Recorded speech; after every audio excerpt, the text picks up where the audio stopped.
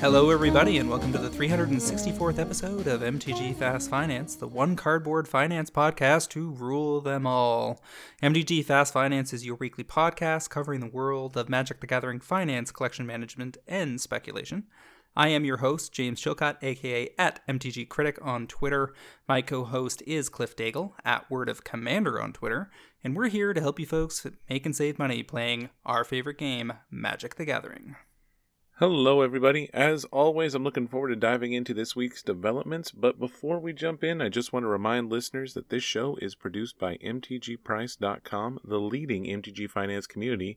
Sign up today at MTGPrice.com to plan your specs, chat on an amazing Discord, and read articles by some of the best financial minds in the hobby. MTG Fast Finance is proudly sponsored by Cool Stuff Inc., where you can find all sorts of cool nerdy stuff in stock, including all the best in Magic the Gathering singles, sealed product, and a plethora of other collectibles. Use the promo code FINANCE5, that's the number 5, during checkout at CoolStuffInc.com. Save 5% off your order and support this podcast. Cliff, what is on our agenda this week? Well, this week we've got a Pro Tour to cover on segment 1. We're going to talk about the metagame at the Pro Tour. We're also going to discuss a modern challenge that was online. Segment 2 is going to have our top paper movers and our top online movers as well. Segment 3 has our cards to watch. You and I have some picks we're going to talk about. And then we've got, they chose the day after, 2 days after the Pro Tour to just drop all kinds of announcement bombs on us. And we've got to cover what that means. Sounds good. Let's jump on over to the Metagame Week in Review, where by far the biggest deal of the week was the return of the Paper Pro Tour. We had all the remaining available luminaries of the Magic competitive scene gathering together to lay test to the current Pioneer meta. And I don't think I'm the only one, far from the only one, to be very stoked to give a hearty congratulations live to Reed Duke, a Hall of Fame Magic the Gathering player, and I think Hall of Fame personality by most people's standards. This guy had never won a Pro Tour. He narrowly missed winning a World Championship at one point, but had never actually put away a PT.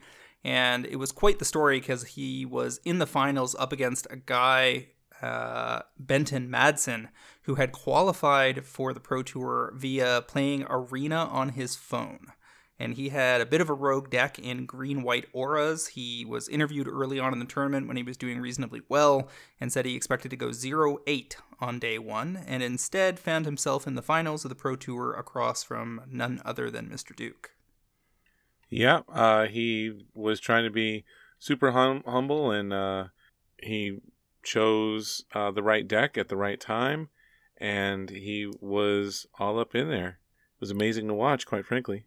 It was a good tournament. I like watching the draft from 5x All Will Be One. By most people's standards, it seems to be one of the least favorite of the draft formats of the last year, but that's not necessarily a huge knock to the format, given that there have been quite a lot of excellent draft formats this year. However, as the tournament played through and we started to see the shape of the meta, it ended up being very similar to what you see in the Magic Online meta. Unlike the Pro Tours of old, there was no huge, hey, we broke it moment. We didn't see Tyvar show up in huge quantity. We didn't see a Traxa break through and cause havoc.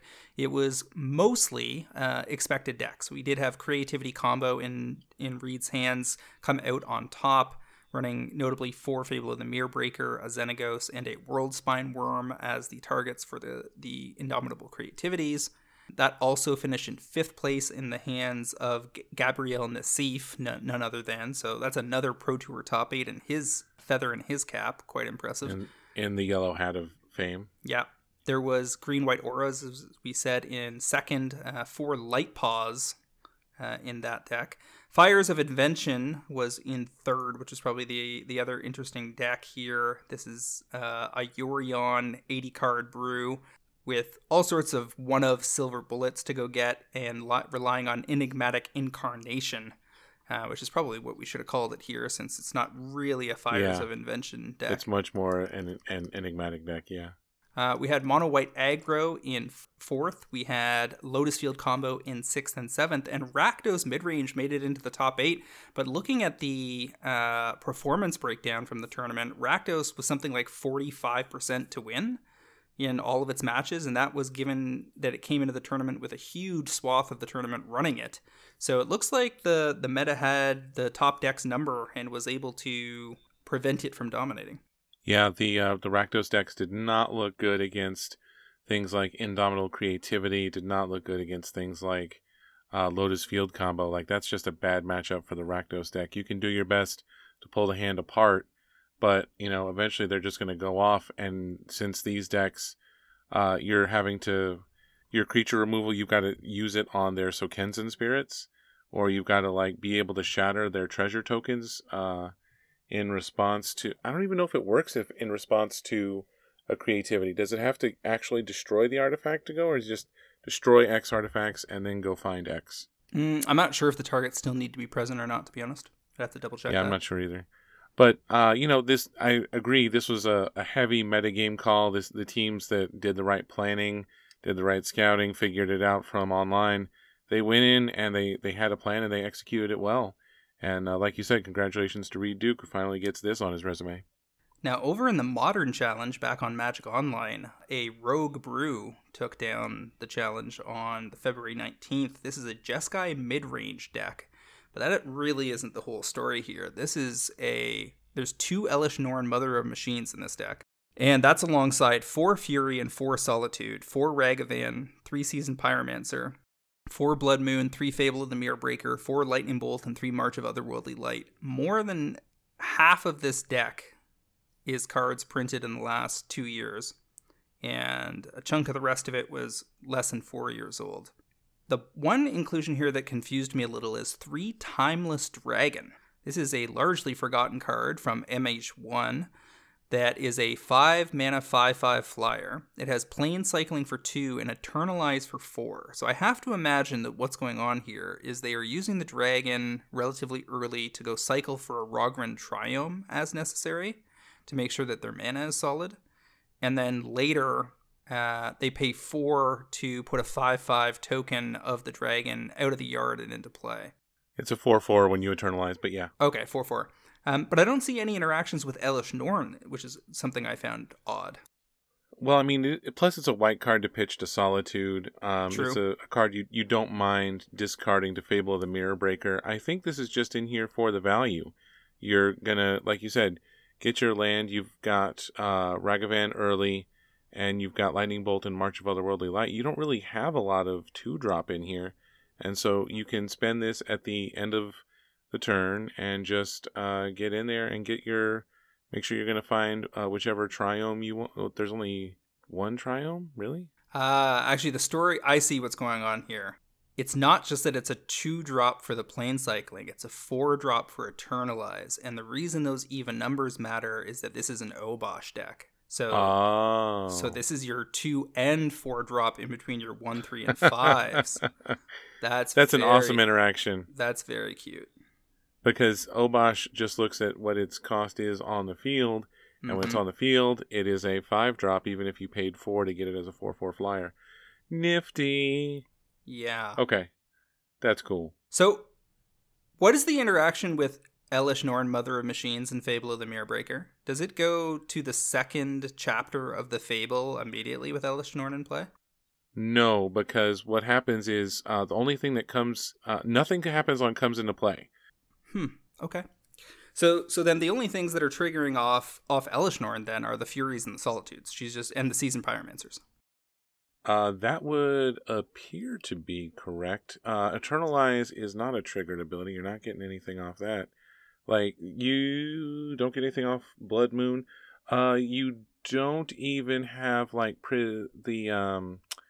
not Prismatic Ending. What's the enchantment I'm thinking of that gets lower for Domain? They were playing it at the Pioneer.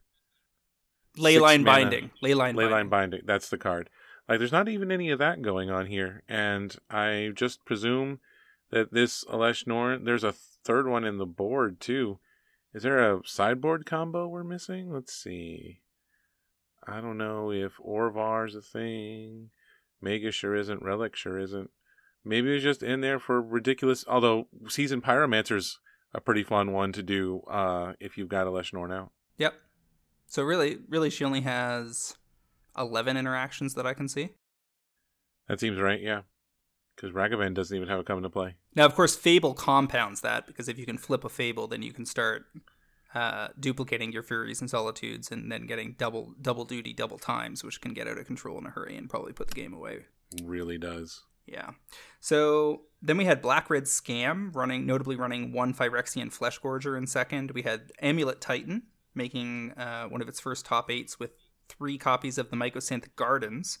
Not first top 8 for Titan, just with the Gardens. Fourth was Blue-Red Murktide. Green-White Hammer was in fifth. Mono-Red Saga was a fairly interesting deck here in sixth. This is a Monastery Swiftspear, Dragon Ray's Channeler, Ragavan deck. Okay, so that's pretty standard for red, but it's also got 4 Voldaran Epicure, and then 3 Shrapnel Blast and 4 Galvanic Blast, and 12 different artifacts that it can go search up with vis-a-vis Urza's Saga. So this is a variant on a deck that Aspiring Spike was running a few weeks back on stream that some other streamers picked up on, and here we see it top-8ing a challenge. Yeah, I mean, in the main, you've got 2 Spell Bombs, a Relic, a Shadow Spear, and a Springleaf Drum to go find. Oh, and 4 Baubles and Synthesizer. Ooh, Saga into Synthesizer's hot. That is a happy combo. And then finishing things up, we have Bant Hammer in 7th and Blue-Red Murktide in 8th. So Modern continuing to have a little bit of spice on top of a fairly stable format week after week. Moving on over to Segment 2, Top Paper Movers, all sorts of stuff on the move. Skullclamp Borderless Secret Lair. These are cards that were recently delivered to vendors and players who bought them via the Secret Lair back in October, I believe.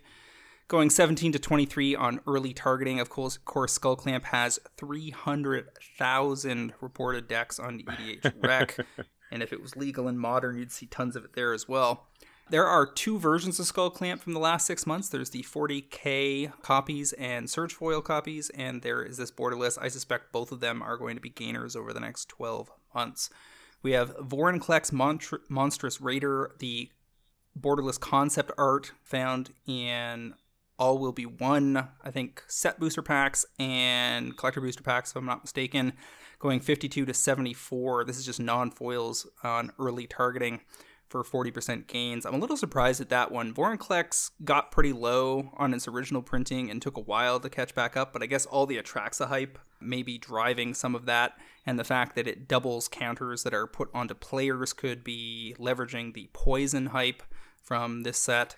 So solid movement there. We've also got Skrelv Defector Might, also from 1.5 to 750. That's on the back of relatively broad play early on in both Standard, Pioneer, Modern, and some EDH play. Does a Giver of Runes or Mother of Runes impression, and was on camera doing some work in the finals of the Pro Tour, if I'm not mistaken, in that green-white deck. We have the Eternal Wanderer Step and Complete Borderless Foils going 14 to 22. That's a rare, not a mythic, but the Wanderer is a popular character, and it is seeing a smattering of play in Standard, Pioneer, and EDH, where I suspect it has its most natural home as a relatively reliable sweeper that also fits into Atraxa Super Friends decks. Yeah, that -4 ability leaves the Planeswalker behind, and they get to keep their worst creature, you get to keep your best. It is a ridiculously unfair and therefore super fun card. Jace the Perfected Mind Borderless has taken up a home in Blue-Black Modern Mill as a 3-of. In paper, I suspect there still isn't that much Blue-Black Mill built, but on Magic Online, it is a persistent thorn in the sides of anybody trying to run through a league. You have a pretty decent chance of having to fight through at least one of those decks. As a result, you're seeing Emrakul, the Eon's Torn in a lot of sideboards, so that you have some chance of recycling your graveyard. Problem is, at least 2 of the major cards that are 4-ofs in the Blue-Black Mill deck can get around that by exiling cards instead of dropping them to the yard. And so Jace does some really good work there as a card that can potentially knock, 8, 12 cards off the top in the right circumstances and can shut down a singular attacker as necessary. We also have Arcane Signet number 228. This is a Surge foil out of the 40k sets. Foils going 5 to 9. Surge foil targeting has been an ongoing thing ever since October when the set came out. I can get behind things like Skull Clamp and Arcane Signet more than some of the other ones that have been targeted. For instance, we have Tyrant Guard on this list, also from 40k. Those Surge foils going 18 to 40. That seems very high to me for a card that is good in Counters Matters decks, but isn't the kind of super staple that I expect to see a $40 version of right out of the gate. I mean, this is a sweet version of the card. It's not like there's that many special versions of the card to choose from. So you had to buy the Surge foil deck. You had to find somebody who didn't want to keep the cards. There's just not a lot of these in circulation. And I think for the ones that aren't staples, it's just going to be a question of, do people want to pay the super duper premium until Wizards gets around to printing this deck again?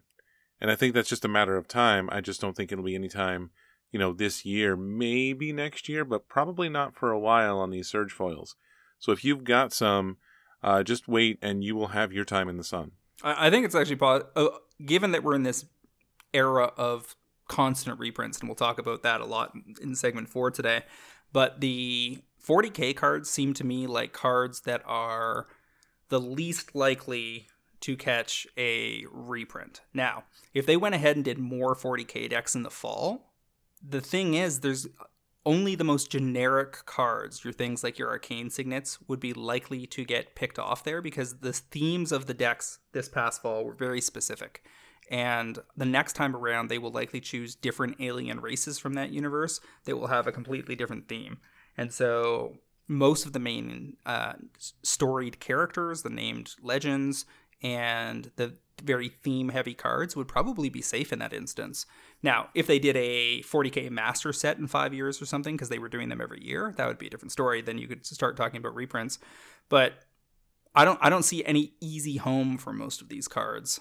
One good test will be whether this newly announced Commander Masters set that's coming out in August might have any renamed versions thereof. But I believe they told us that they weren't doing that this time around.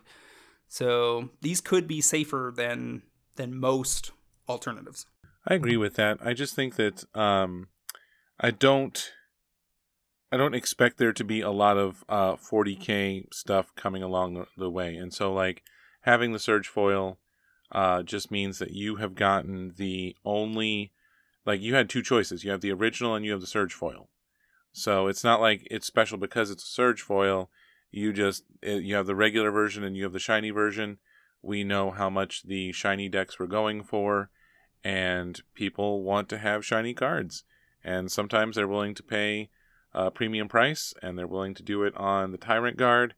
I expect to see most Surge foils, to be noticed, especially the ones that, like you said, they're hard to reprint outside of a 40k Masters reprint, whatever it is they decide to do. I just think that it shows how well Wizards nailed this particular product and how people are willing to pay this sort of extra, not necessarily for the special foiling treatment of the Surge foil, but just the fact that you have the regular and the foil, you have a special version to go after. Thank you for all the collectors. I'm not sure I fully agree with all that. The Surge foils are surging, pardon the pun, largely because speculators and vendors are going after them, and that's happening because they know that the Surge foil decks were never reprinted. Right. So this is just in the same way that 7th edition foils were targeted for years, and then later it was like 20-year-old OBFs were targeted for years, and people went after, duels 5 years before that. And apparently duels were highly sought after on the floor at the Pro Tour this weekend. Because vendors are starting to come around to the realization that the 30th anniversary thing was more of a blip on the radar than a major change in policy. So all of that being said, if something like a Tyrant Guard, if it's in theory a $40 card now, sell. Yes, like that's not a hold looking for 80. Yes. That's if you could convince me that Arcane Signet Surge foils are still a buy at 9 and will eventually be 20, but some of these, very narrower, non-staple cards that most people will not remember even exist, if they get this high, it's a good reason to crack decks and sell singles. I'm with you on that. One of the cool things is that you can list the singles on something like TCG Player without cracking the deck you have in your possession. And then when the first card sells, go ahead and crack and start rolling from there. So you have options. Also on this list, unsurprisingly, a card from Reed Duke's winning list at the Pro Tour, Indomitable Creativity, went 16-32. This thing hasn't caught a reprint anywhere. Nope. And doesn't seem likely to catch it in anything that has been revealed this year. I would say Secret Lair is the biggest risk. Secret Lair seems really likely. I mean, you never know when they want to squeeze something like this in, but it does seem very, very unlikely. Indomitable Creativity is not really that much of an EDH card. It's only in 4,000 decks, which is less than 1% of all red decks reported since it came out. So I don't think it's going to be in Commander Masters, and it's not going to be in the Lord of the Rings set. So it's probably... unless they're doing renamed cards in Lord of the Rings, which they were a little cagey about today, so it leads me to believe there will be some renamed reprints in Lord of the Rings, or not renamed. Like, they could just do Lightning Bolt, and it's not that unusual in that lore, because it seems like they're going beyond just the story of Frodo. The naming of the set makes it seem like it's kind of like the whole universe of Lord of the Rings being encapsulated here, in which case they can go a little wider with interpretations of magic and so forth. Now, we also have Atraxa Grand Unifier, 18-36, just regular copies. Multi-format, early, super staple contender for sure, but I've been telling people on Twitter to go ahead and sell into this hype. I'm not a huge believer in the card having massive staying power in these formats. I believe it's going to end up to be more of a curiosity than a mainstay, and indeed, we haven't seen it top 8 a challenge to my knowledge yet.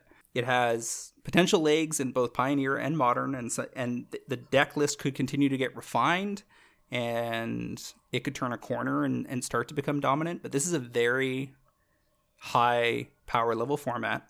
Goryo's Vengeance with Gristlebrand was already available. Atraxa is a step up from that, but that strategy is still as easily targeted as it was before.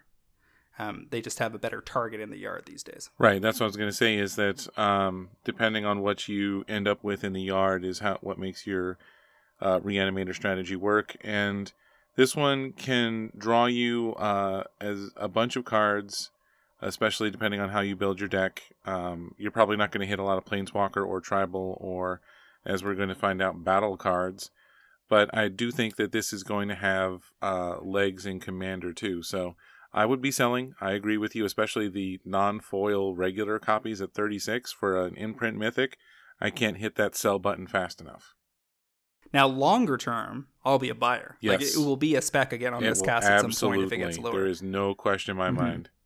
What do you think? Maybe the card 10? Is, I don't know. I mean, it's pushing mid-30s here. I could see it fading to low 20s from that point. Getting to 10 seems tough from 36. We'll have to see how much gets open, because this is a crazy popular set, so we'll find out. The thing is, when it's played as a 4-of. That's also true. And it's a top 20 commander right now being built. So there's 10 seems all right. You talked me around. Yeah, 10 is optimistic. There's the legacy play. There's the potential for Pioneer. Something could come together in Standard. It's a great card. Don't get me wrong. It's just, it's already had a very hard early spike. Right. And to me, given that we're still in the first couple weeks of inventory release, that's for sure a sell. All right. Clever Concealment has been clearly targeted. 9-20. This is out of the All Will Be One Commander decks. And it lets you, it's 4 mana, 2 and 2 white, if I'm not mistaken, but it has Convoke. And so potentially by tapping 2 creatures and paying 2 white mana, actually, I guess Convoke you can pay all costs, correct. Right? You can tap 4 creatures to this. Yeah. Yeah, so in Ginny Fae, I'm going to tap 4 Vigilance dogs and phase out whatever I need to in response to a sweeper. So it's very Teferi's Protection-esque. Is that good enough to make it a $20 card? Maybe. Is that Commander deck targetable? There's a couple of good cards in there. But this feels... I don't think this is... when this didn't double 10-20 on the back of player demand. This doubled 10-20 because somebody decided it's probably a future $20 to $30 card and they wanted to make it happen.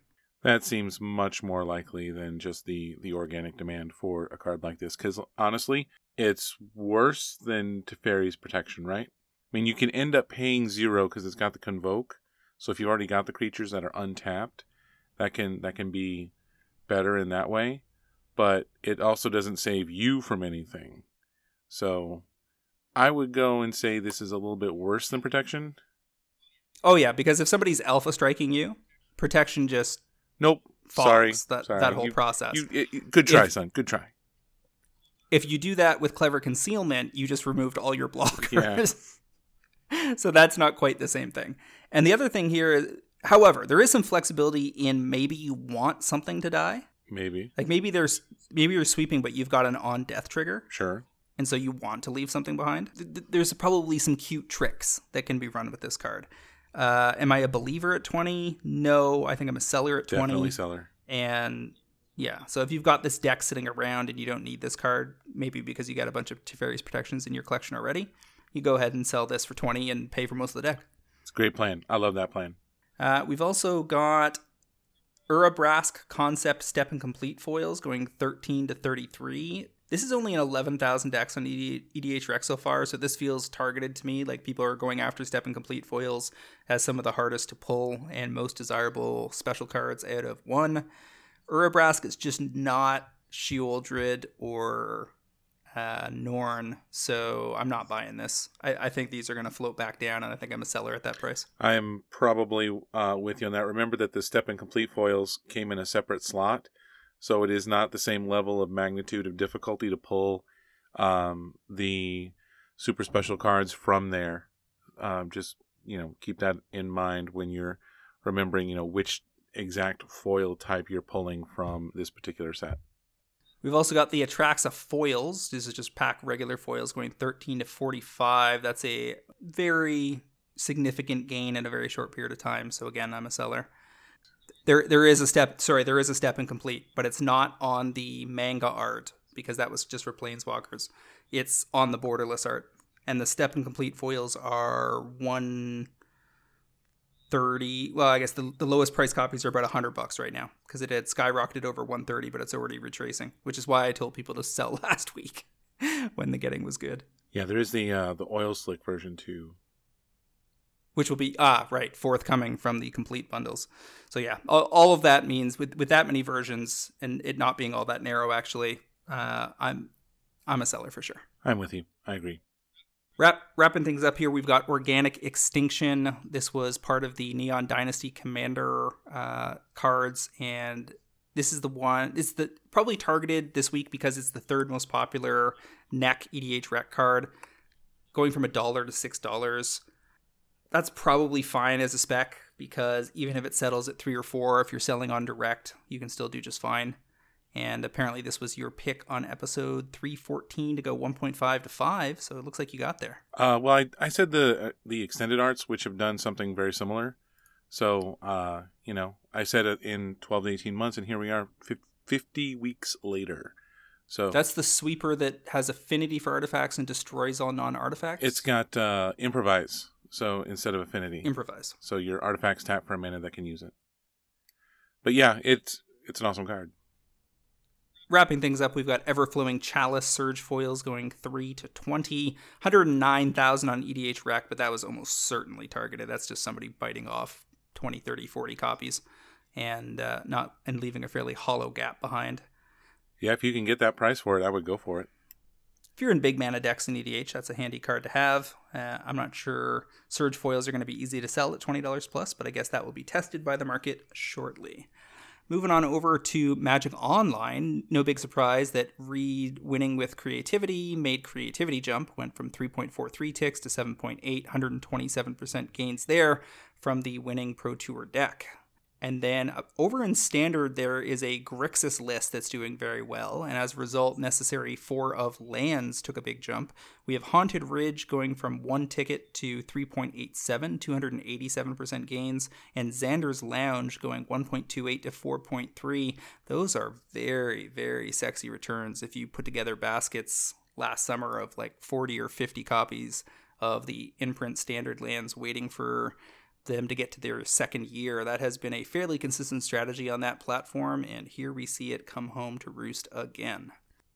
All Will Be One is probably one of the least hyped mythics out of All Will Be One the set, And yet, Aspiring Spike was on stream today with a red-green combo brew in Modern, where he was using Quest for the Pure Flame and All Will Be One to be a Splinter Twin-esque 2-card combo where All Will Be One is checking for you to put permanent counters on permanents, and then Quest for the Pure Flame deals damage, and then you put another counter on it, and then it deals damage, and it's basically an instant kill. So this went from 0.65 tickets to 2.74. I would imagine that deck will be a flash in the pan, and I have a feeling that if you happen to have any of those in hand from drafts or what have you, you want to be selling those into that hype. I agree. Like, imprint mythics are hard for them to keep value in something, especially because they're super niche. It is neat how good All Will Be One is with Planeswalkers. I was trying to mess around with that with a Super Friends deck and a bunch of Planeswalkers. And when it works, it's like phenomenal and amazing and everything. But then sometimes it just doesn't do anything and you die. So as long as you've got a deck full of the right pieces for it, this is going to do some impressive work. I think it will occasionally show up and just like spike the occasional tournament here and there. Like we're going to see it pop up, say, oh, look, it's been a month. Time for one Quest of the Pure Flame, All Will Be One combo deck. And that's how this is going to go. So if you can get the full 2.74 for it, I would be in favor of that because there's a whole lot of product getting open on Magic Online. Yeah, fair enough. All right, we can move over to the cards to watch here. I've got a card I thought must have been a pick on here. I thought that too when I saw this on the sheet.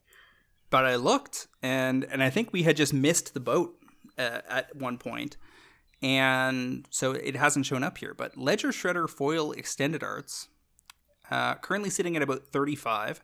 There are 37 listings left for these on TCG Player. It is definitely worth flagging that the gaming company, one of the biggest sellers on that platform, seems to have access to tons and tons and tons of Streets of New Capenna collector boosters because they posted 106. Actually, there's 106 copies now, but there was even more than that last week.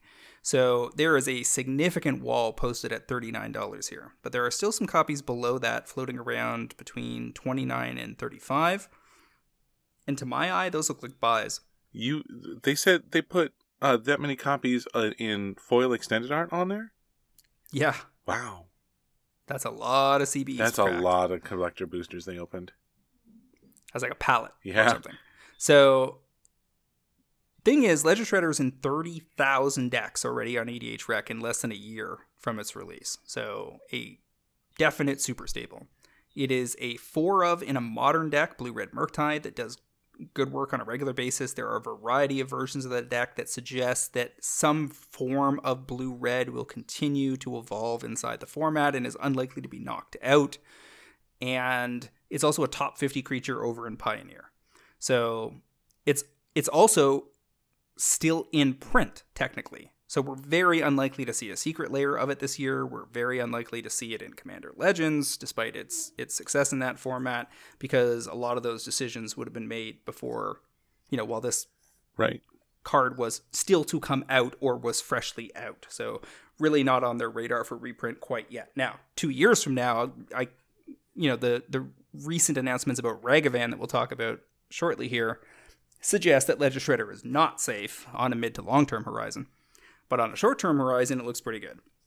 So I'm calling these to go 35 to 60 within the next 18 months, and it is largely contingent on it not getting a secret layer printing in 6 months. I think that's the only potential fly in this ointment. Like, if you've got a big stack on TCG Player waiting to get bought, thank you to the gaming company, that's real hard to argue with given its wide adoption. This is one of the most expensive cards in that particular set. It's all over the place. And I think that, what's the price on regular Shredder right now? Like, that's really going to be the determining factor on whether it ends up, like, it'd have to be the anchor of the set, right? The particular secret layer drop. Let's see, regular Ledger Shredder is $20. It's like $20. Yeah. So this is a really strong candidate for inclusion there, and I think you're right. The secret layer or the reprint is inevitable, but I like picking this up and moving it out again in the 60 range in a couple of months. You should be able to get there. I like your odds.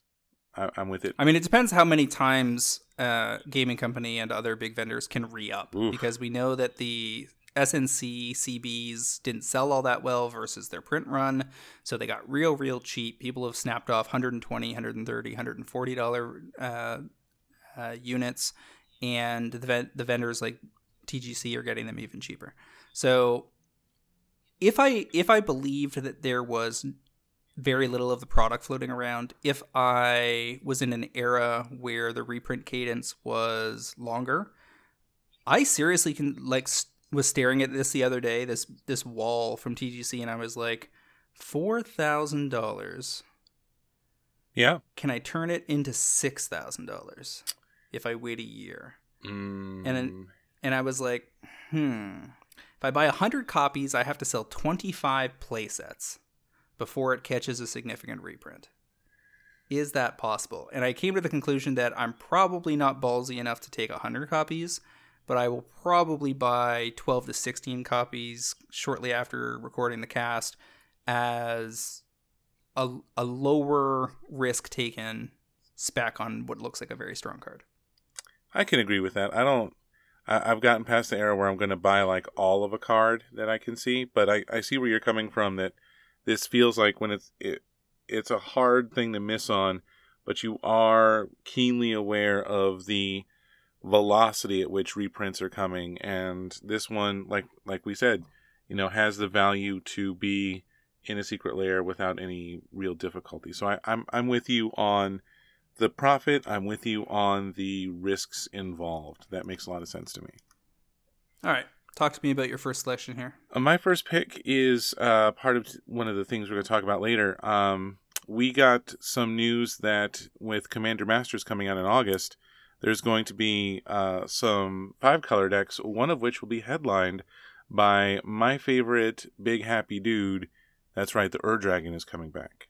And if the Ur-Dragon is coming back, then you know what we get to run back? We get to run back all the dragon specs that have already done well in some cases or haven't yet had a chance to do well. Today, first one is Astral Dragons in Extended Art. There's no foils of these yet. There is a risk that you end up with a foil version in Commander Masters, but that seems unlikely. This was in Commander Legends Baldur's Gate. You can currently get them for about $5, and I think this is going to hit 15. There's not a lot of copies online at this point, and there is always the chance of reprint, but it is trending upward right now if you look at the numbers that it is moving right now on TCG Player. So this, if you haven't played with it, it's a huge cost card.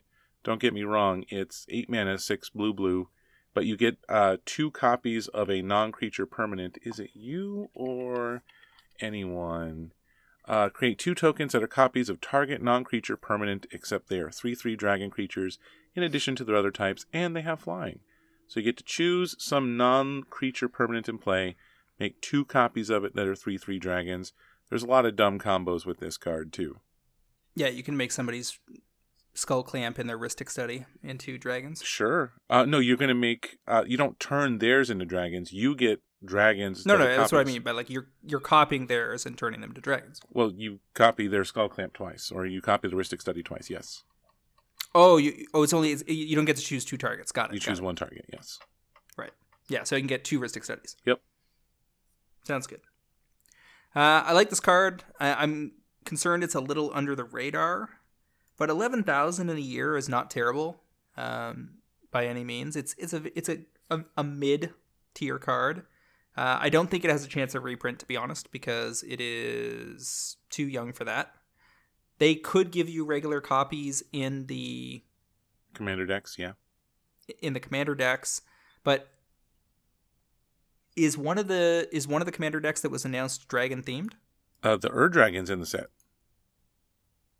No, I know, but is the Ur-Dragon... Oh. The Ur-Dragon's not the leader of the deck, though, right? I don't think so. I think our Discord's been doing a really good job keeping up with like the exact things posted, and I don't think that we've got dragon. let me just talk this through. Okay. It's one of them slivers. Yes. One of them is enchantments. Mm-hmm. One of them is planeswalkers. Yeah.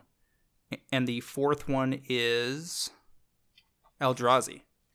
So yeah, the only place for it to be reprinted then would be in the actual set itself. And given that this card came out barely a year ago, I think that's extremely unlikely. That is extremely unlikely. It's just not. It's just not a high enough priority reprint for them. All right. Thank you for talking me out of that. Now, in terms of whether this can go 5 to 15, my concern is that Ur-Dragon is not off people's radar. It's been a top commander for most of the year and is currently sitting in fifth slot. So I'm not sure that a fresh printing of the card really puts us into... I'm not convinced that activates Dragon specs.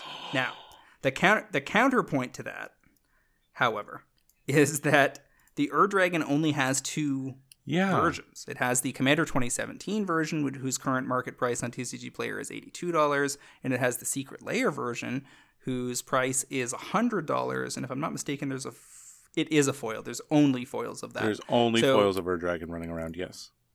So you certainly can make the argument that there are people gate-kept out of building the Ur-Dragon because they can't get cheap copies. Yes. And that if there's enough juice in Commander Masters, yes, then if you can get Ur-Dragons for $20 to $30 or $40, then more people will pick up the deck and start building it. I can't wait to buy the Ur-Dragon at $20. I can't tell you how excited I am at the concept of buying copies of the Ur-Dragon for so darn cheap. Fair enough. So if you believe in the cheap access to Ur-Dragon sells dragons, then maybe you're right here. I think that I'm 100% right on this because Ur-Dragon has never been under, like in the last 5 years, there hasn't been a copy of it available under like $50. You said it perfectly well. It's been a gatekeeper kind of thing. And if people like playing with Miriam, wait till they get a chance to find out what it's like to have a mana rock on the field that nobody can ever deal with. It's so good. All right, so my next selection is Spara's Headquarter Borderless Foils from SNC. Now, keep in mind, we just flagged that SNC premium rares are at risk of there being a continuous supply thereof. Right. So keep that in mind. However, these tri-lands are draining pretty much on schedule, to my eye. And I'm looking at a variety of them. I mean, pretty much all of them are in a very similar boat. And if we look at Spara's over on TCG Player, the foil borderless is currently sitting at about $35. There's only 45 listings. And unlike with Ledger Shredder, where there was over 100 copies sitting there, Gaming Company only has 60 of these.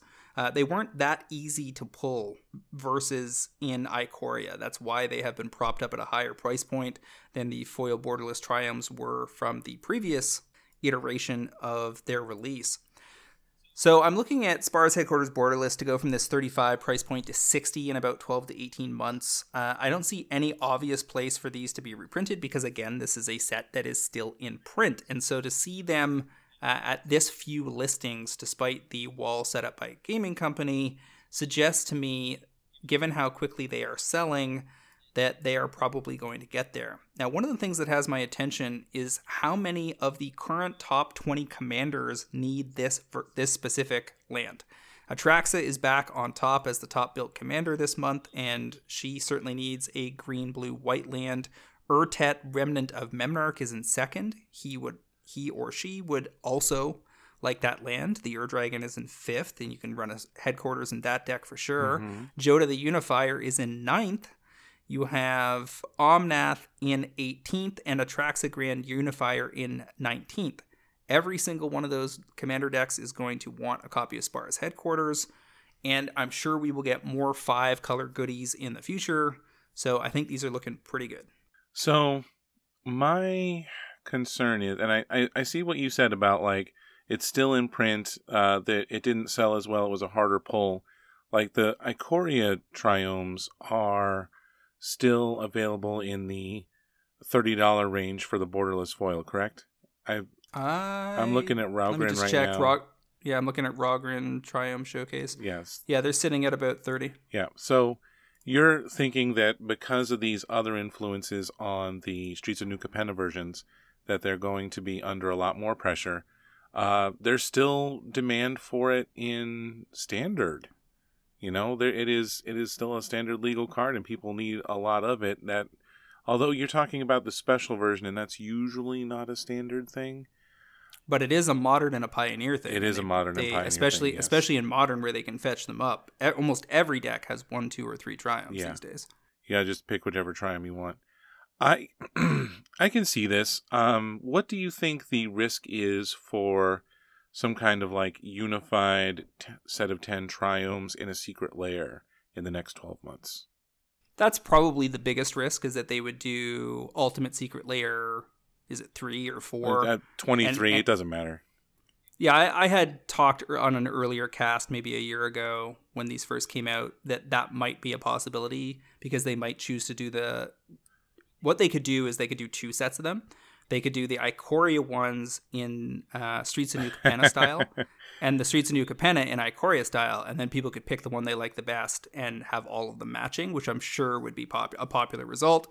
And if they did that as a program where they were distributed through LGSs, it would be kind of a win-win-win. Now, I will say that Rogren has trailed off this year, in part possibly due to the presence of the other new Triumphs, but it was up to $47. And the entry on those was $15 to $20 originally. So I made good money buying Ikoria Triumphs in Japan and Europe and bringing them over, and continue to do. I sell a small handful of those per week, and it's always money. It's like a $5 to a $15, a $10 or $15 foil to a $20 or $30 foil, etc. And it's been very good to me. I suspect that the SNC versions already having sat at a higher price point has been a result of how they are a harder pull from the respective CBs. And given how they have drained so far, where there are more Rogren Triumph foil listings on TCG Player than there are from the ones that are 2 years younger. That's wild. That to me says these are going to drain out. Okay. And as a result, I think that this is a pretty solid entry point, given the very broad play pattern. If you like Ledger Shredders having 30,000 demand on EDH Rec, this thing is at 50,000, and more to the point, typically you're looking for something like a 10% plus inclusion rate in a color to call something a true super staple. You're talking about your Smothering Tithes, your Rissexetis, and so forth. These Tri-Lands have 30% plus inclusion in their colors, because why would you not run them in a format where you've got a bunch of Tri-Lands and you're playing 3 colors plus? I find it hard to believe it's only 33% of decks that could run it are running it. Gate kept by the plethora of dual lands that don't make them a requirement. I suppose. There's so many cycles of 2 color lands, plus mana rocks at 2, things like Arcane Signet getting issued into the format made it a lot easier to fix your mana early anyway, for pretty cheap. So people don't need to run the Triumphs, but if they're running fetches, they probably are. You probably should be. All right, you've talked me into it. I'm on board. Talk to me about the spec that I'm certain was either yours or Travis's at some previous date years back. I can't find it in the archives, so it's got to be at least 2 years ago. Got to be from a while ago. I talked about dragons. I love dragons. I love talking about dragons. Zirillian. I've never said this name right. Zirillian. Zirillian. That can't be right. Yeah. It's Lan. But anyway, Zirillian of the Claw. Oh, Zirillian. Zirillian. See, that's what I'm saying. I don't know. I've always said Zirillian, so you just fixed it for me. I've always called it Zirillian, but that's not right either. So we'll get somebody to correct us on the Discord. But anyway. Yeah, Zirillian. Zirillian. That doesn't feel right in any way. But anyway. Nope, I like Zirillian much better. I like Zirillian, yeah. As a branding guy. But go ahead. We're talking about the legend for 5 mana who for 1 red will tap and search your deck for a dragon, throw it into play. It's got haste, exile it at end of turn. Or if it's still in play at all, actually, I believe is how it's worded. If it would leave the battlefield, you have to exile it, right? No, exile it at the beginning of the next end step. So if it's in play, you have to exile it. You have some way to sacrifice it. Greater good. Then you're in business. Right now you can get these for about $15. they're on the reserve list. Zerlian has already had a time where it spiked to more than $30. And that time... Yeah, it was 35 last summer. Yeah. On the back of Miriam, probably. Exactly. So if we're going to get a whole bunch new Ur-Dragons coming in, then we're going to have a whole bunch new players for it. And that means that this particular guy is going to be one of those fun cards where you can buy it, sell it for double, rebuy it at the original price that it was before that spike, and you are going to get another bite at this particular apple. I think that it's a easy pick to double up 15 to 30. It's going to get there once people start opening the Ur-Dragon and building the Ur-Dragon. And I'm probably going to have like one dragon pick a week going forward from this because it's going to be such easy money. Let's see if Ur-Dragon stays on top as we get into late summer. They are releasing so many good commanders. However, given that Ur-Dragon and Atraxa, which are old school commanders by any standard, are sitting squarely in the top 5, despite us getting, 300 new legends in the last year, suggests they do have staying power. So you may end up right on this, no doubt. Now, I want to say one more thing, though. Atraxa got new copies, and everybody got into Atraxa, right? Yeah.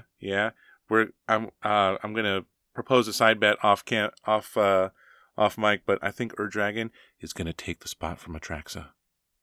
Oh, I somehow doubt that. I think we're gonna have Lord of the Rings commanders that are dominating through most of the summer. We'll see, buddy. We'll see. But let's get into that, because they have given us a bunch of information about stuff coming out for the rest of the year. Now, the tricky part here was when all the complaints were being levied in the early fall, because they had to delay Unfinity and they had to delay the 40K release. Both were supposed to be spring 2022 releases, ended up being fall releases. So we went from Dominaria United into 40K, into Unfinity, into Brothers War, and the 30th anniversary $1,000 packs, and the 30th anniversary calendar, and a whole bunch of secret layers, and everybody was like, it's too much. Back it down a notch, Wizards. So they did their big announcement in the fall, the stream where they laid out 2023, and they explained all the sets, and they told us that there was such and such places we're going back to. So Phyrexial will be one. They told us about Ixalan next fall. They told us about the Lord of the Rings set and a Doctor Who secret project, but they left out a pretty big inclusion that I think would have put people pretty sour if they had made it so close on the heels of Double Masters 2022, because this is very much the same kind of set and ends up being the proof that they were too far down the road on a major release schedule for this year to back it off. So they've been playing little games, like they moved the release of Phyrexia All Will Be One back a little bit after Dominaria Remastered versus where it was supposed to be originally. But the rest of this year is still looking just about as intense as last year, except without the scheduling snafus. So they revealed today that Commander Masters is an additional major release coming out in August of this year. And of course, what this does is puts everybody on tilt that is holding Commander-specific specs that are due for a reprint, because Commander is the biggest format in the game. All of the vendors and speculators know that. They've been loading up on related cards, and now they're saying, yeah, we're not taking this year off on the Master set like you thought we might be. Lord of the Rings looked pretty safe, but now you've got a full reprint set with no new cards that is coming out in August. And so for example, they are reprinting almost 3 years after its original release, Jeweled Lotus. So, and the interesting thing here is, obviously you're getting regular copies. They're using the same art as the original, which is something I think they should revisit, because I think that one of the ways you can make original printing special is by never using that art again. Obviously, they prefer to reuse art because it's cheaper for them. But given what I know about how much Wizards actually pays for their art, it's not actually that big a deal to replace art on key cards. Right. And they probably don't have to do it on everything. Like, I don't care if they reuse art on commons. But something like Jeweled Lotus, an argument can be made that they might want to protect the original printing. Now, that being said, they aren't actually giving us the foil extended arts again.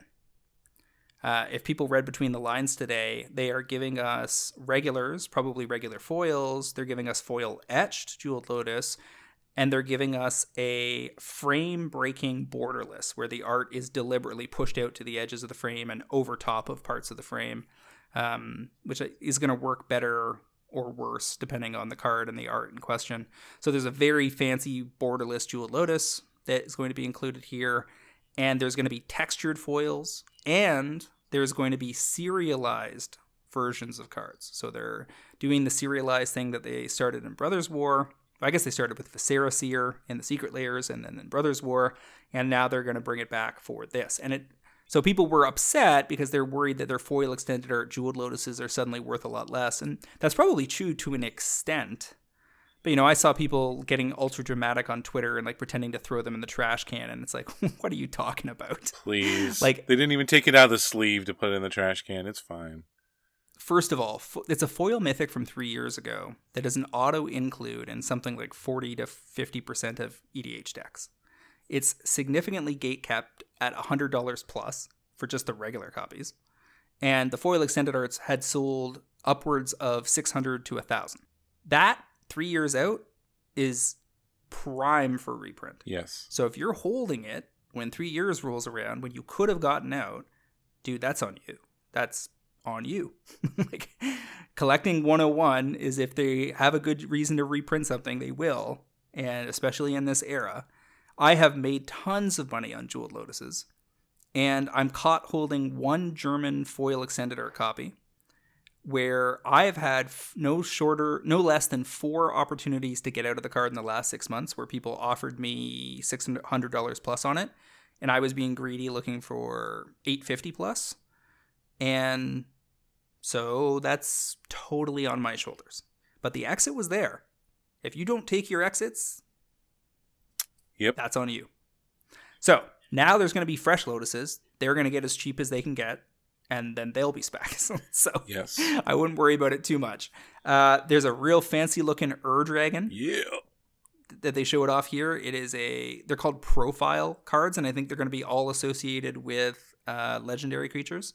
And it's like a close up, in this case, looks like almost a pixelated, 16-bit profile shot of him roaring on a bright pink background. I'm sure those will be popular.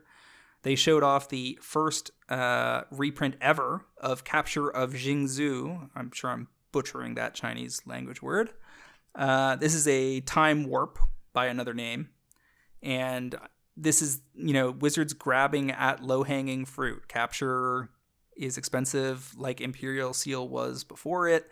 It's not going to see as much play as Imperial Seal. You should expect this to crash. Dragon is a top 5 commander. That'll be a little different. But they're still milking the existing EV. I mean, Wizards has shown again and again, if something hasn't had a reprint for a while, if it's very popular and it's very expensive, it's at the top of the priority list for reprints because it anchors the set. Yes. So, we're going to end up giving this lesson repeatedly, but I know I've written at least 2 articles in my MTG Price career about the trajectory of reprint sets and how even if you've got something that's gotten caught, you had something that is expensive and it will get expensive again. So, for instance, I would say that we're probably 80-20 to have Smothering Tithe in this set. That's just a guess. Don't have any information on that. If you've got Smothering Tithes, now might be the time to make sure you've listed them at the price you want before they get previewed, or you just say, all right, I'm not going to worry about these Smothering Tithes for an extra calendar year, and I'll come back to them. I bought them at a good price, and I'm not going to stress about when it gets reprinted. I know they were in Double Masters 2. I'm aware of that, but Double Masters 2 will be a year and a half late, right? It was a year and a half, yeah. It'll be almost 2 years to when it came out. And so I would not be shocked if we were to get another Smothering Tithe. They're going to hit Rhystic Study again. Mm-hmm. They would have hit Mystic Remora if they haven't just given it to you in Dominaria Remasters. Doubling Seasons. Probably on the table here. Parallel Lives. Sure. Anointed Procession. All of that good stuff. Probably not Dockside. Because they just gave... they used him as the anchor. They'll use him as the anchor for another set. I'll say no on Dockside. I'll agree with you on that. Because Dockside, they just gave us last summer in Double Masters 2022. I think a year is too short for them to go to that well again. Yeah, I think Tithe is safe. Anything from last summer, from the last big set last summer, probably safe. You don't typically see them hit like from Double Masters to Double Masters 2022, 2 years apart. You don't typically see them double tap things. How many times have within a 3 to 5 year range, you definitely do. Oh well, that's a much longer range. Like we've seen them double tap things with a set and then a Secret Lair version. Secret Lair is different though, because a Secret Lair is like a time boxed release. They can argue that that's a different thing because it's only such and such amount of copies. It's different art. They tend to be priced a little higher than regular copies. But a rare that just came out last summer, that's probably safe. But Rhystic Study, which was last seen in a Secret Lair and in Jumpstart 2022, not safe because it was printed in ancillaries. Things like Skull Clamp aren't safe here, that even though they got two versions in the last 6 months. I would bet you money there's another version of Arcane Signet somewhere in here. Yeah, that's automatic. And they could Soul go Ring. ahead and print the... I would love some medallions. Medallions would be nice. I have some decks that could really use some medallions. In terms of scheduling, the first look at this set, where they're going to reveal a bigger chunk of it, is May 16th. So that's only 3 months away. Yes. Feb to March, March to April. Yeah, 3 months away. And the WPN Premium Store preview events are July 28th. And August 4th is the tabletop launch. Now, if we look at the Lord of the Rings set, which is actually the first thing big thing they're releasing this summer after March of the Machines, we're looking at first look March 14th. So Lord of the Rings, you're going to see a pile of cards in 3 weeks. Buckle up. And then the pre-release is June 16th. Now, before that, we have March of the Machines, and they showed us a whole bunch of cards from that the other day at the Pro Tour. It's March of the Machine singular. I keep saying Machines too. I keep thinking it's wrong every time I see it, but it's actually March of the Machine. Got it. March of the Machine, which is cute because it's Mom, which is what everybody calls it. We're just going to call it Mom. It's true. And Elish Norn is invading the multiverse, so big win on the branding front there. Completely mommy. This set does not look like it's going to underwhelm. No. Like some people thought Streets of New Capenna did. This looks like a continuation of the power level and themes that we saw in Phyrexia All Will Be One, which just came out 2 weeks ago. Yep. So, of course, we're at the Phyrexia All Will Be One Pro Tour, and they're already talking about the next set. So their commitment to churn, increased spacing between announcements and the constant churn of the hype cycle is looking pretty minor indeed. Lots of cool stuff here, though. I've got a top pick, a current top pick for best rare on the set from an EDH perspective in the Yuta Takahashi World Championship card, Fairy Mastermind. For those that don't know the backstory here, for a long time they gave, I guess it wasn't that long, for several years they gave world champions a chance to make their own card. They stopped doing it for a while, then they started again. Yuta didn't win the World Championships with Blue-Black Fairies, but he's a infamous Blue-Black Fairies player from back in the day, and so they let him make a Fairy Rogue. It is a 2/1 flash flyer for 1 and a blue. Whenever an opponent draws their second card each turn, you draw a card. And for 3 and a blue, each player draws a card. This card looks good on the surface, but it is deceptive. It's actually not good. It's fantastic. Think about what things like Smothering Tithe and Esper Sentinel and Rhystic Study do, where people have a choice. They have they're doing things, drawing cards or casting spells, and if they pay, they can deny you a resource. So they have choice. With Mastermind, the only choice they have is, are they going to go ahead and draw a card or not? Almost no commander player ever will deny themselves a card to deny you a card. We're really bad at that. It's true. For them, with Rhystic, for them to pay a mana to deny a card is, in the mid to late game, a much, much less of a big deal. Fairy Mastermind, on average, I would guess, is going to draw 2 to 3 cards per turn cycle. Not only because everybody's drawing cards all the time, but because you can force the matter. Yeah. And you can do it strategically to make sure that, say somebody draws their first card on somebody else's turn, and then somebody else does that for whatever reason, you can go ahead and activate and draw 3. Yeah. Because you're on somebody else's turn, so they've already drawn one that turn, so you're definitely getting the trigger from them. And if other people do stuff at the same time, as a result of whatever, somebody targets somebody's thing, they deadly dispute, so they draw a card, make a treasure. Now you've got 2 triggers on this. Your storm count for drawing with Mastermind is at 2. Somebody else does a thing, they draw a card.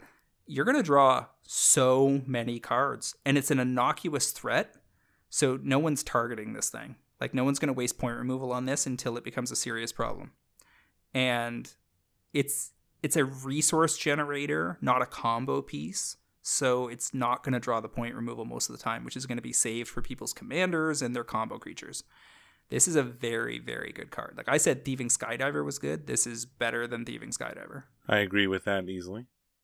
It's also a fairy and a rogue. Yeah. So in the blue-black ninjas decks, this is an auto include in Satoru, where I'm going to turn this into a Blightsteel Colossus. This is an auto include in Yuriko, where you're going to ninjutsu it in and out of play to save it as necessary, potentially, and or ninjutsu it into play in response to people drawing a bunch of cards. This is this is a good rare. So many good things going on here. You touched on all of them, and it's going to be a card that, as a regular rare, we might have a chance at cheap copies, but I think that the hype around it will get to a point where, like, there will be multiple Command Zone, MTG Goldfish videos about this card. Like, don't ever let your opponents get this card into play, and they'll be right, because this is, for all the reasons that you laid out, a horrifically unfair card. Can you imagine casting?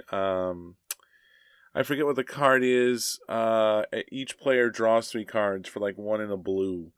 So now you're going to draw an extra 3 cards. It's just so good. Well, there's a bunch of ways to make sure everyone draws 1 card. Right.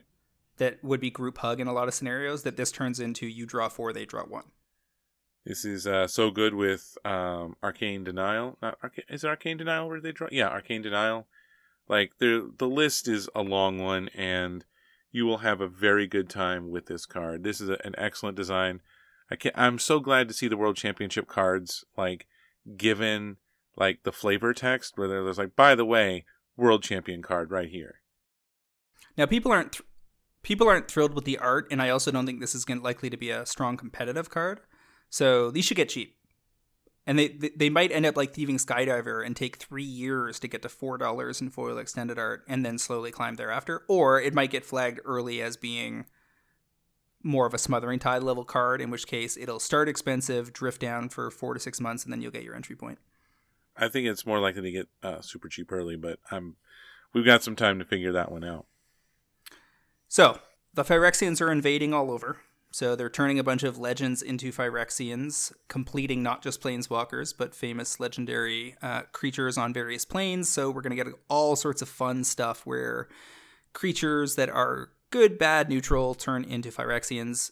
Good example, we've got Omnath, Locus of All, which is a 5-color mana cost where the black mana is Phyrexian mana. Very, very cute.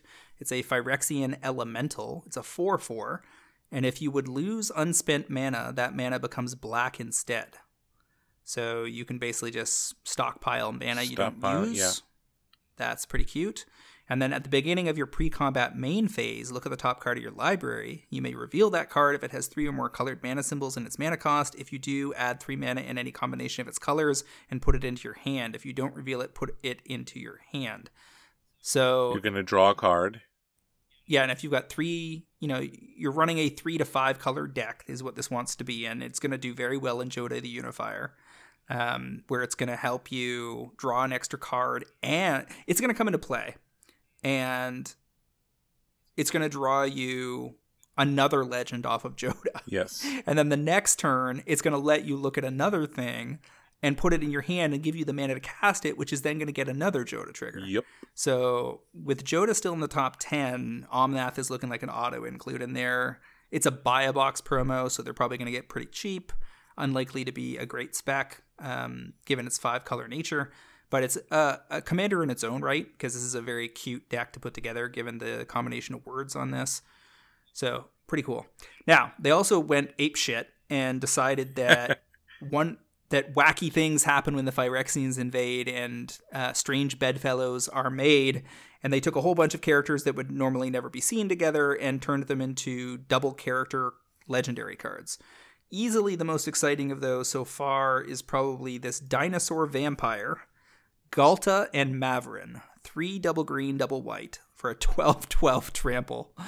Dinosaur Vampire. Whenever you attack, choose one. Create a tapped and attacking XX green dinosaur creature token with trample where X is the greatest power among other attacking creatures. So you don't get a 12/12 off Galta. You have to have, say, a 5/5 attacking, then you get an extra 5/5.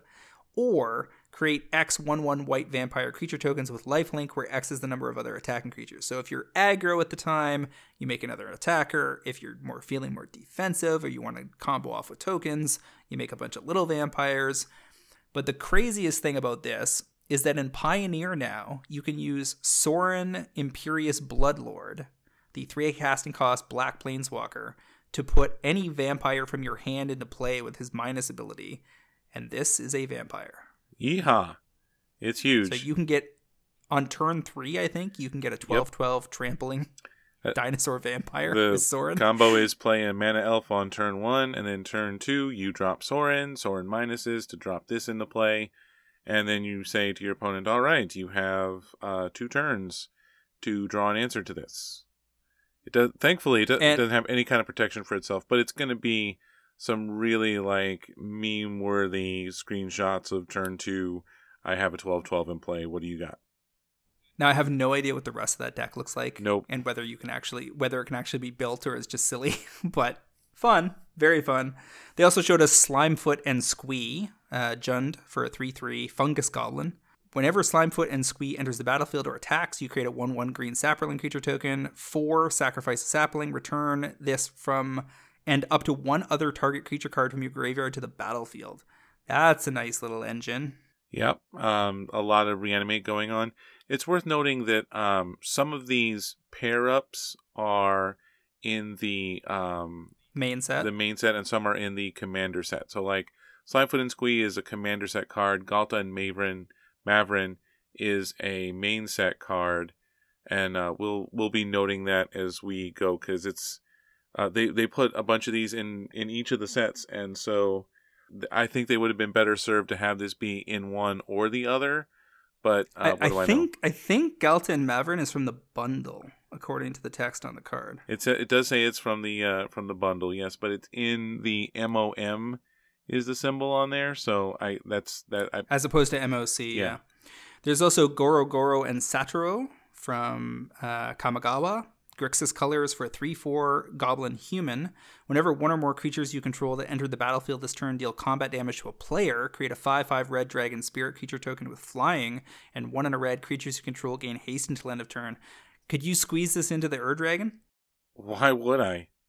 You have enough hasty dragons to make this worthwhile? Listen, the Dragon, every day I wake up and I think, oh, there's so many cool dragons I'm not playing. This isn't a dragon, I'm not going to play it. I'm a real purist about that stuff. But could it fit? Oh, it absolutely could. There's a ton of great hasty dragons that I love to play, but I would imagine this is just its own sweet blue black red hasty deck rather than being a there was one that whenever a creature with haste attacks you get a treasure token. We're going to get a lot of cool haste enablers here because every time you get a hasty hit in, you get another 5/5. Good job.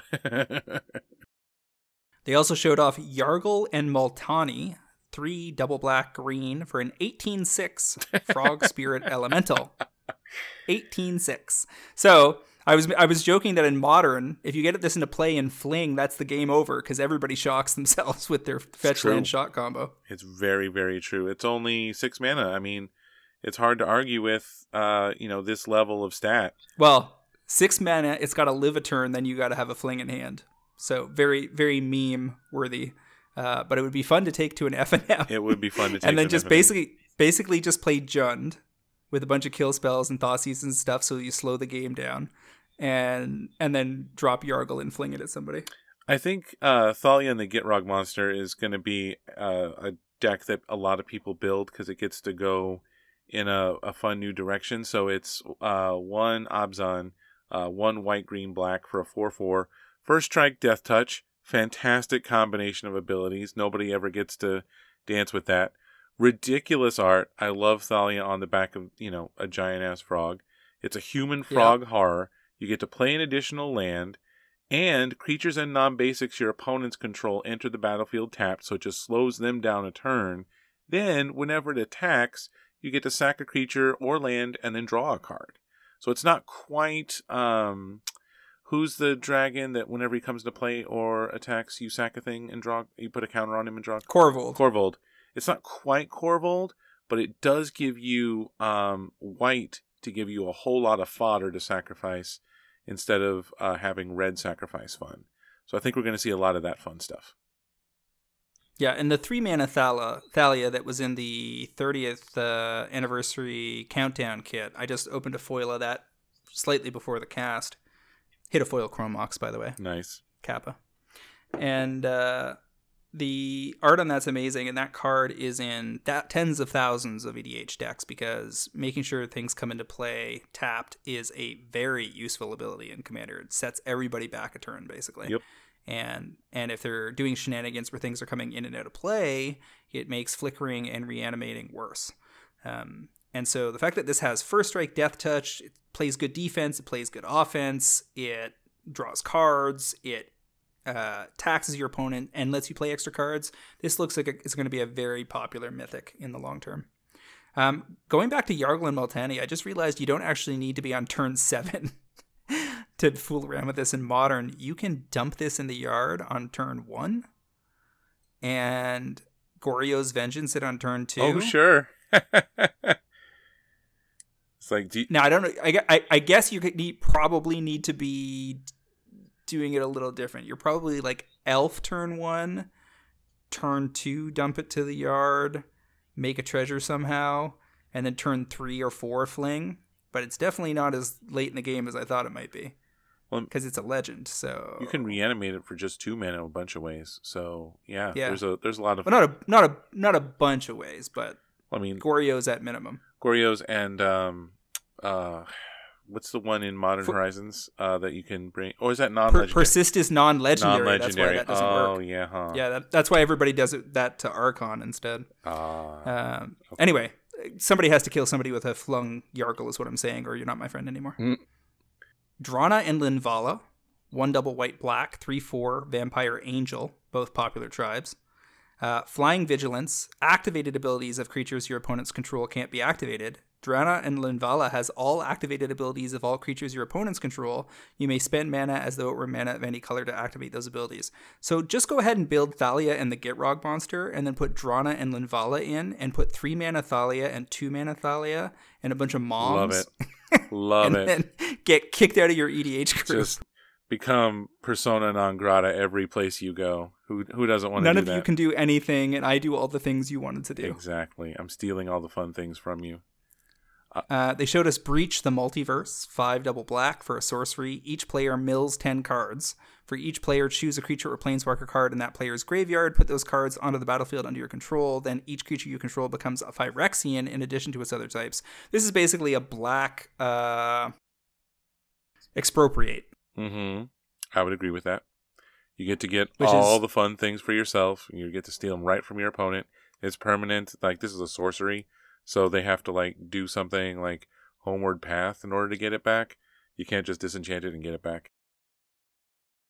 They showed us Moment of Truth, which is not a spec. It's just a blue instant that gives you some card selection, but it has a picture of Elspeth on the precipice of eternity, according to the flavor text, and there's a bunch of feathers floating around. So now everybody is speculating as to whether Elspeth is going to convert into some kind of angelic planeswalker or legendary angel. Well, I mean, she's already a planeswalker, so like what she converts to from here on out, who the heck knows? Apparently, Elish Norn has been running around completing gods as she enters these planes, so they're giving us Heliod the Radiant Dawn. 2 double white for a legendary enchantment creature god. This is the third incarnation of Heliod, if I'm not mistaken.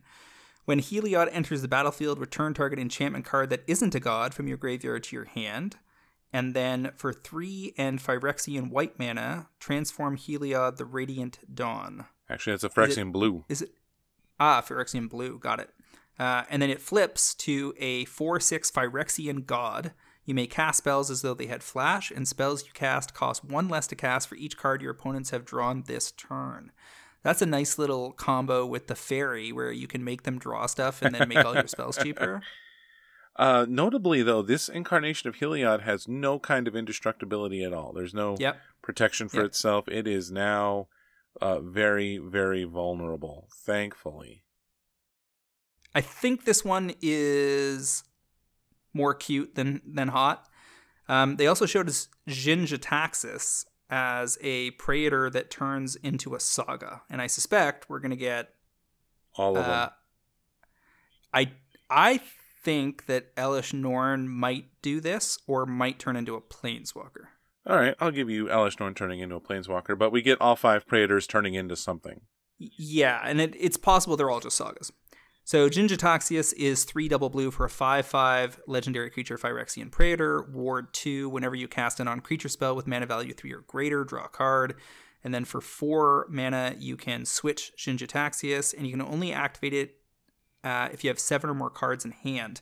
When you activate it, it turns into a Saga. First turn is draw cards equal to the number of cards in your hand. You have no maximum hand size for as long as you control the Great Synthesis. So keep in mind, you had to have 7 to get to this. So the definition of win more is now the back of this card, where you go to 14 cards on the flip. The next turn, you return all non-Phyrexian creatures to their owner's hands. So you Cyclonic Rift the board. And then the third one is you may cast any number of spells from your hand without paying their mana cost. So on the third turn, if they haven't done something about you yet or gotten rid of this Saga, then you get to have a turn of Omniscience with presumably 14 to 20 cards in hand. And then you get to start the cycle all over again. I think the game's probably over at that point, but in theory, yes, then it flips back to the normal Jin-Gitaxias. So that's hilarious. To be said, and will be popular, I would imagine. Yeah, the normal Jin-Gitaxias is already, ridiculous. Whenever you cast a non-creature with mana value 3 or greater, draw a card? Come on, it's every blue player's dream. And it's got a Ward 2 on it. Just a little bit of protection goes a long way. Because typically what happens is somebody, anytime you have a Ward creature, I've seen this again and again, people go, oh, I'm going to kill that. And then you go Ward 2. And they go, oh, that fucks up my whole turn. And they take it back. It's true. They do. It's absolutely a thing. They also showed off that the commander decks for March of the Machine are coming with the return of Planescape Plains, which I think is a very clever inclusion, because they're invading all the planes simultaneously, so they're reintroducing these. I've always had fun with these. They tend to be much better in play groups that know cards very well, because otherwise it's just way too much to manage and track. But the Planeswalker die has led to plenty of hilarity over the years. I'm happy to see more planes. I would imagine that old planes in general and Planescape decks are probably instantly specs, because people are going to get a load of these that there are probably a big chunk of Commander players that have never played with these, and somebody's going to crack a few of these and immediately go to TCG Player or eBay and look for the rest of them. I would agree with that. There's a couple of them that were only given out as Friday night promos and kind of thing. So some of those can already be expensive, and if we're getting a whole new bunch, now notice I think there's a very high chance we get a lot of reprints of the same ones. So if you run out and you buy, I cannot remember the name of any of the planes, but if you buy any of the older ones from the original Plane Chase decks or whatever, just know that I don't know that they made all new planes. We don't really have that information. It skips around a lot. Towashi is 0067. The Isle of Vesuva is 1400147. So, there's a lot of space in between there, and I wouldn't be shocked if there was a lot of these reprints going on. Yeah, so apparently the fancy treatment in Mom is Halo as opposed to Phyrexianized or oil or whatever it was. So it'll be like some kind of good guy super buff to counter the Phyrexians, it seems like. Is this the set where we get battle? Oh yeah, we're also getting battle cards, that's right. And they're dual-sided, they've revealed. Yeah, goody. The last mythic to talk about here is Chandra Home's Beacon, 4 double red for a 5 loyalty planeswalker. Whenever you cast an instant or sorcery spell, copy it. You may choose new targets for the copy, so it just copies everything. And then +2 loyalty is add 2 mana in any combination of colors. +1 is exile the top 5 cards of your library. Until the end of your next turn, you can cast instants or sorcery spells from among those cards. You still got to pay the mana cost, but you have the option. And then -X is deals X damage to each of up to 2 targets. That is a very powerful 6 mana planeswalker. Thing is, there are tons of red planeswalkers like this in the game. Yeah, there's a lot of, like, you could get the copy ability just on double vision, and that hasn't gone anywhere. As I can attest to having a stack of extended art foils. But this is still a really powerful planeswalker, like you said. There's a lot going on here. It's just that there's a lot of really good red planeswalkers. Well, spells matters planeswalkers do not in any way dominate the top 20 planeswalkers built. Right. Atraxa, Urtet, Lathril, Ishin, the Ur-Dragon, Yuriko, Wilhet, Miriam, Joda. These are all tribal. Almost all of this is tribal. You've got Teysa, Maldrotha, Prosper in the top 20 that aren't, but there's no Grixis spells matters legend that has really caught fire as a commander, and so a lot of those cards are, the spells matters cards don't do that well as specs. Sadly, that is the case. But now eventually we will get some Grixis color commander that lights a fire, but at present, not really a factor. Got a couple of Izzet ones that can do it, but not really in Grixis. You're right. So the only other thing we noted was there is little marketing text on the revealed Lord of the Rings boxes that suggests you can get serialized the One Ring, and it says may contain a serialized ring, but didn't say the One Ring.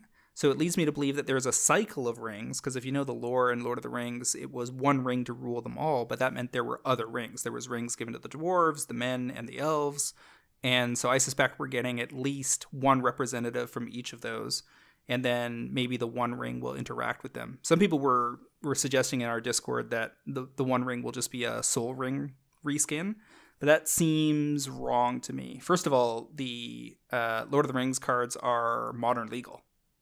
And I don't think they're putting Soul Ring into Modern. That is true. So it seems much more likely to me that it's a Mindslaver variant of some kind that will be powerful, because that's kind of the theme of the One Ring. Right, is to take control of the other rings. I'm with you on that. We'll have some fun rings of power. The Lord of the Rings commander sets, we're getting a ton of commander sets coming out, right? We've got 4 for Commander Masters. That's in August. Lord of the Rings is May, right? Yeah. And March. Late May, early June. Yeah, and so we're getting a couple commander decks there. We're getting commander decks with March of the Machine. It's going to be a lot of commander-specific stuff, and what I'm going to be waiting to see is if they do just everything non-foil again, or if they decide to go to the Warhammer well and hit us with some are foil, but we have a small number of foil product. Couple final points on all of this. Those 4 decks we talked about earlier, the Eldrazi deck, the Sliver deck, the Enchantments Matters deck, and the Planeswalker deck. Endangers some specs along those themes, but enriches others. In the Secret Layers over the last year or so, they've been giving out foil extended art slivers. And some of those have been very rare, and some of those have been fairly easy to find. They're giving us a sliver deck where the lead picture looks very much like it's probably a Sliver King, as opposed to a Sliver Queen. So a new 5-color legendary sliver. And Sliver Queen, of course, is a roller coaster reserve list spec that has made people money, some people money 3, 4, 5, 6 times. Yep. I just sold a couple of those recently, so maybe the rumor has been floating around about this deck. Bottom line, Sliver Queen might even be a spec even right this second.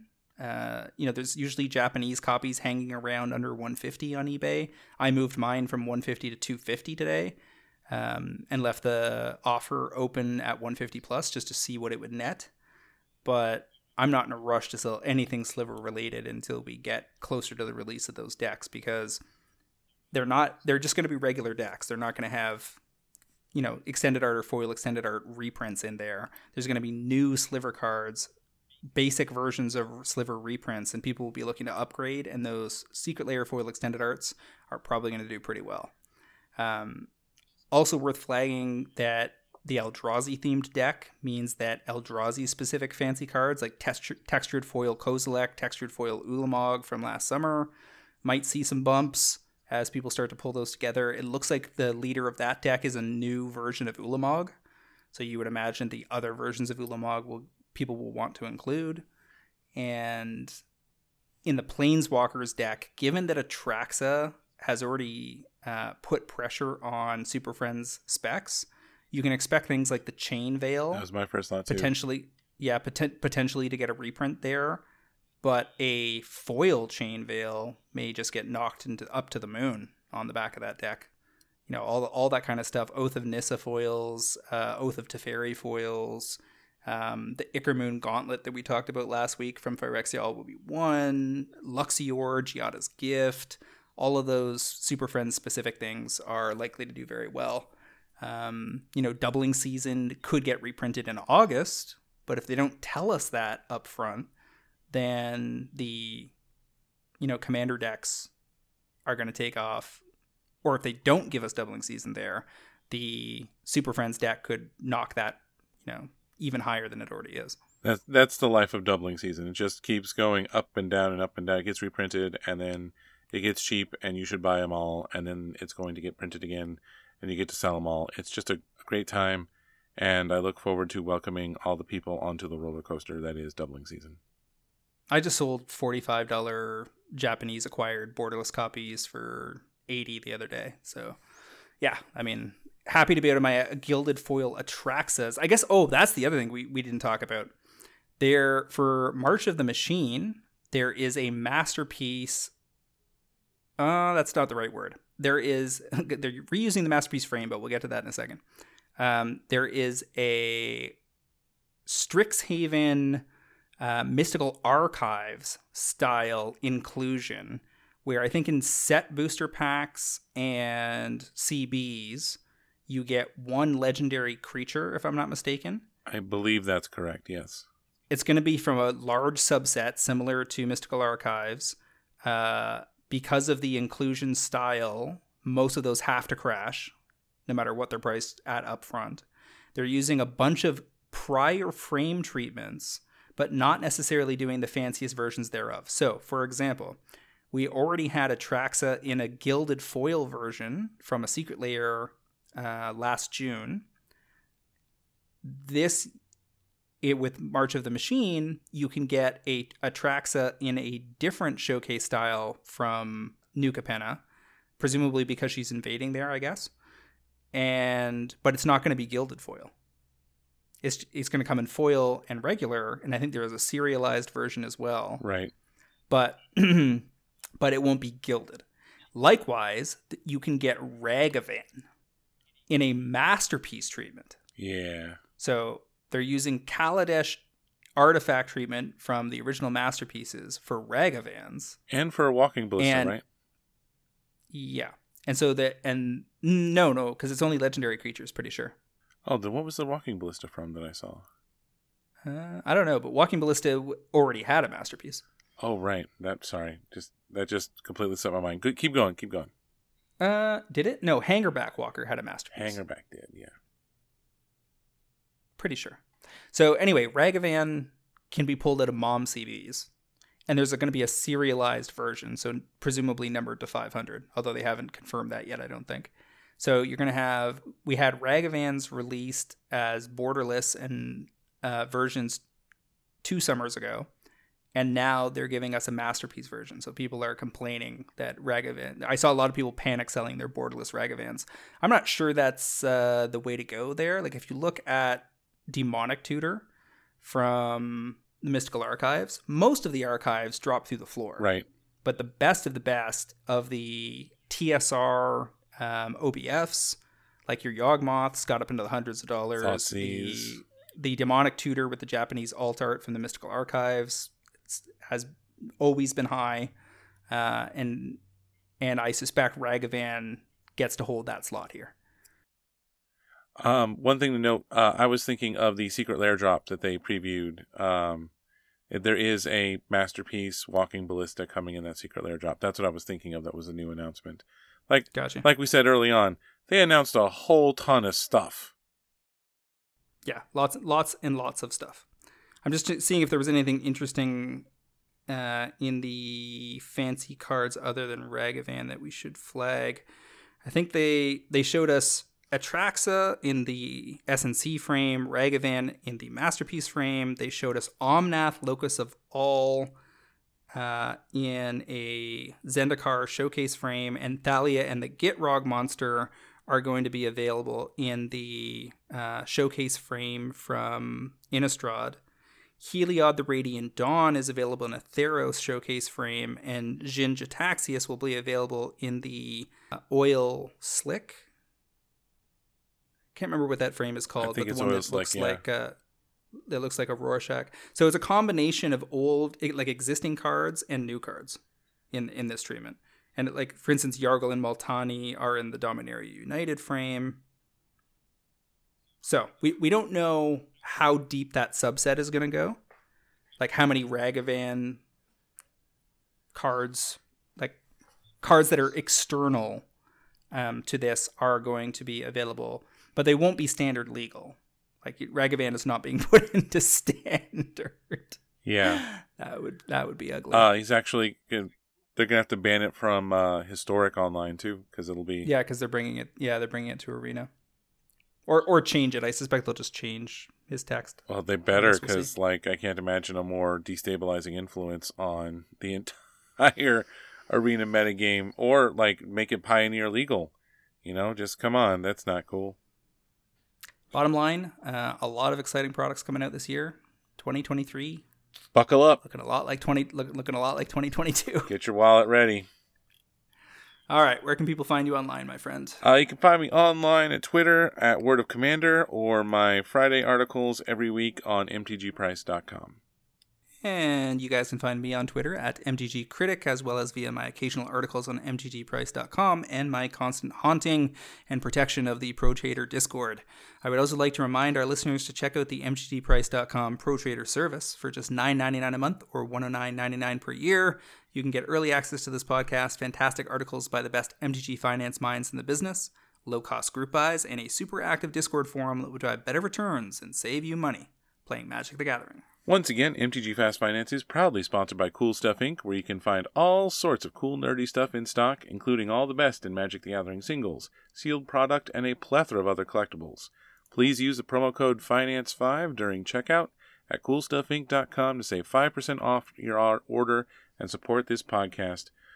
Oh my God, James, there was so much going on today. I'm going to go take a nap after all that. Had a long one. Enjoy your nap. Thank you, Cliff. And we will see all of you next week on another episode of MTG Fast Finance.